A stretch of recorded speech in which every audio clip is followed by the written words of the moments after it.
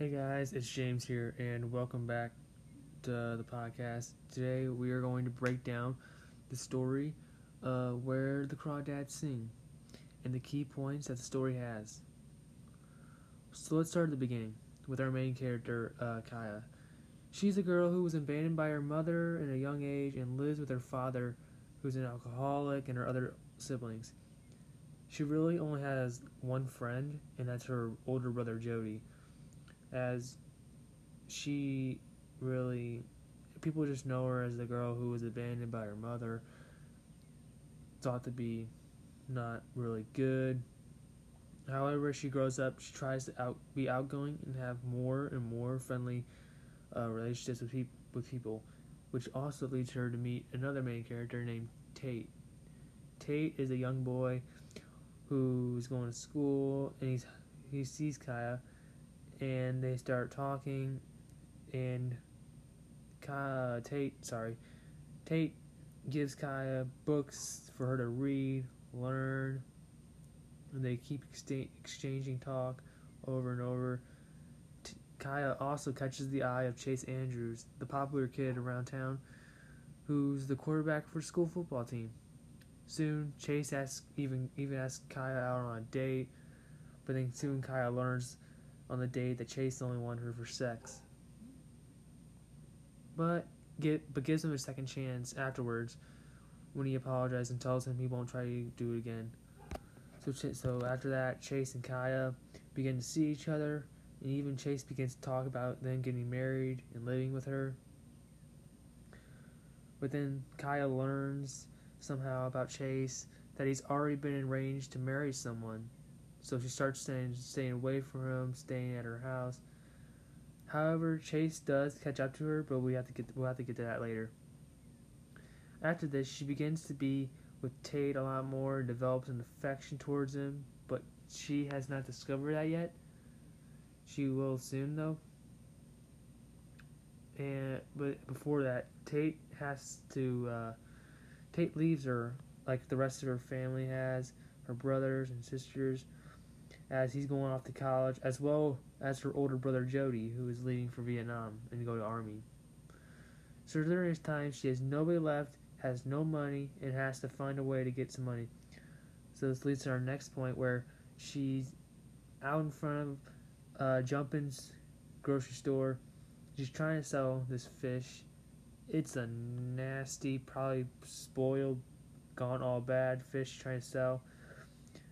And then when she's trying to sell it, Jumpin's wife, Mabel, sees Kaya, and what she's trying to do is what she does is she tells her husband, take the fish, throw it away, tell people around that somebody's owned it, somebody's taken it and bought it, and then give her some food and let her be on the way.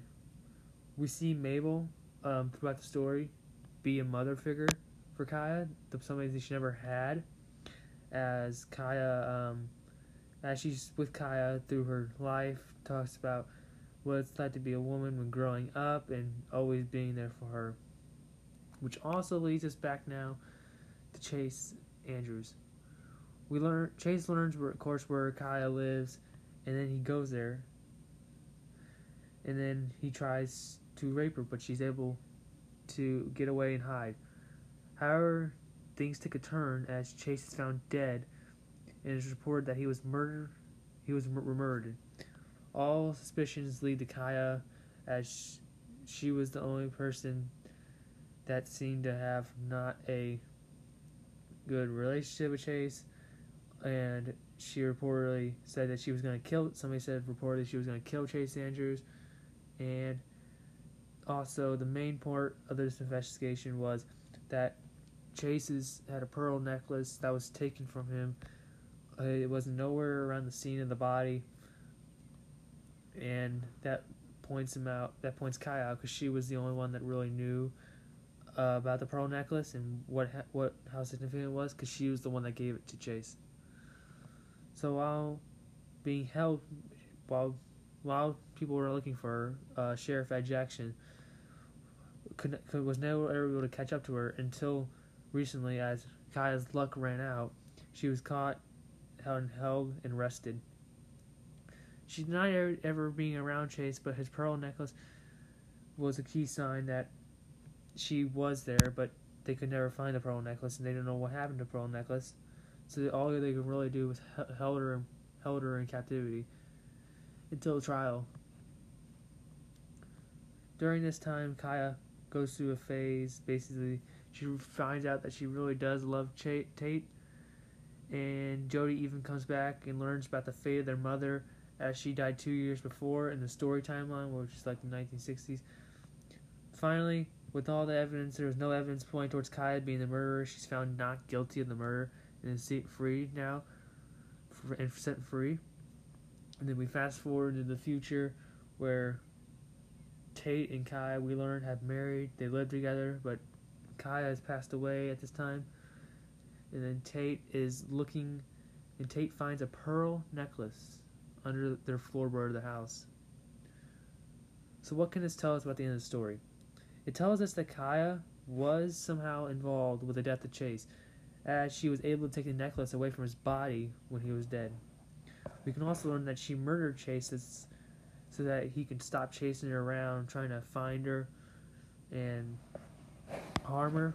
But there was no evidence of her being the murderer or helping in the case of his death, because there was no way. It was rainy.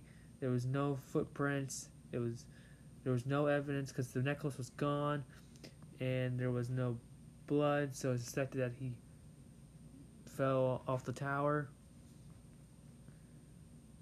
But that's basically the end of the story, as we figure out that Kaya really was involved in Chase's murder, and nobody really knew besides Tate after that. So that is going to be all for today. I thank you for listening, and I will see you next time.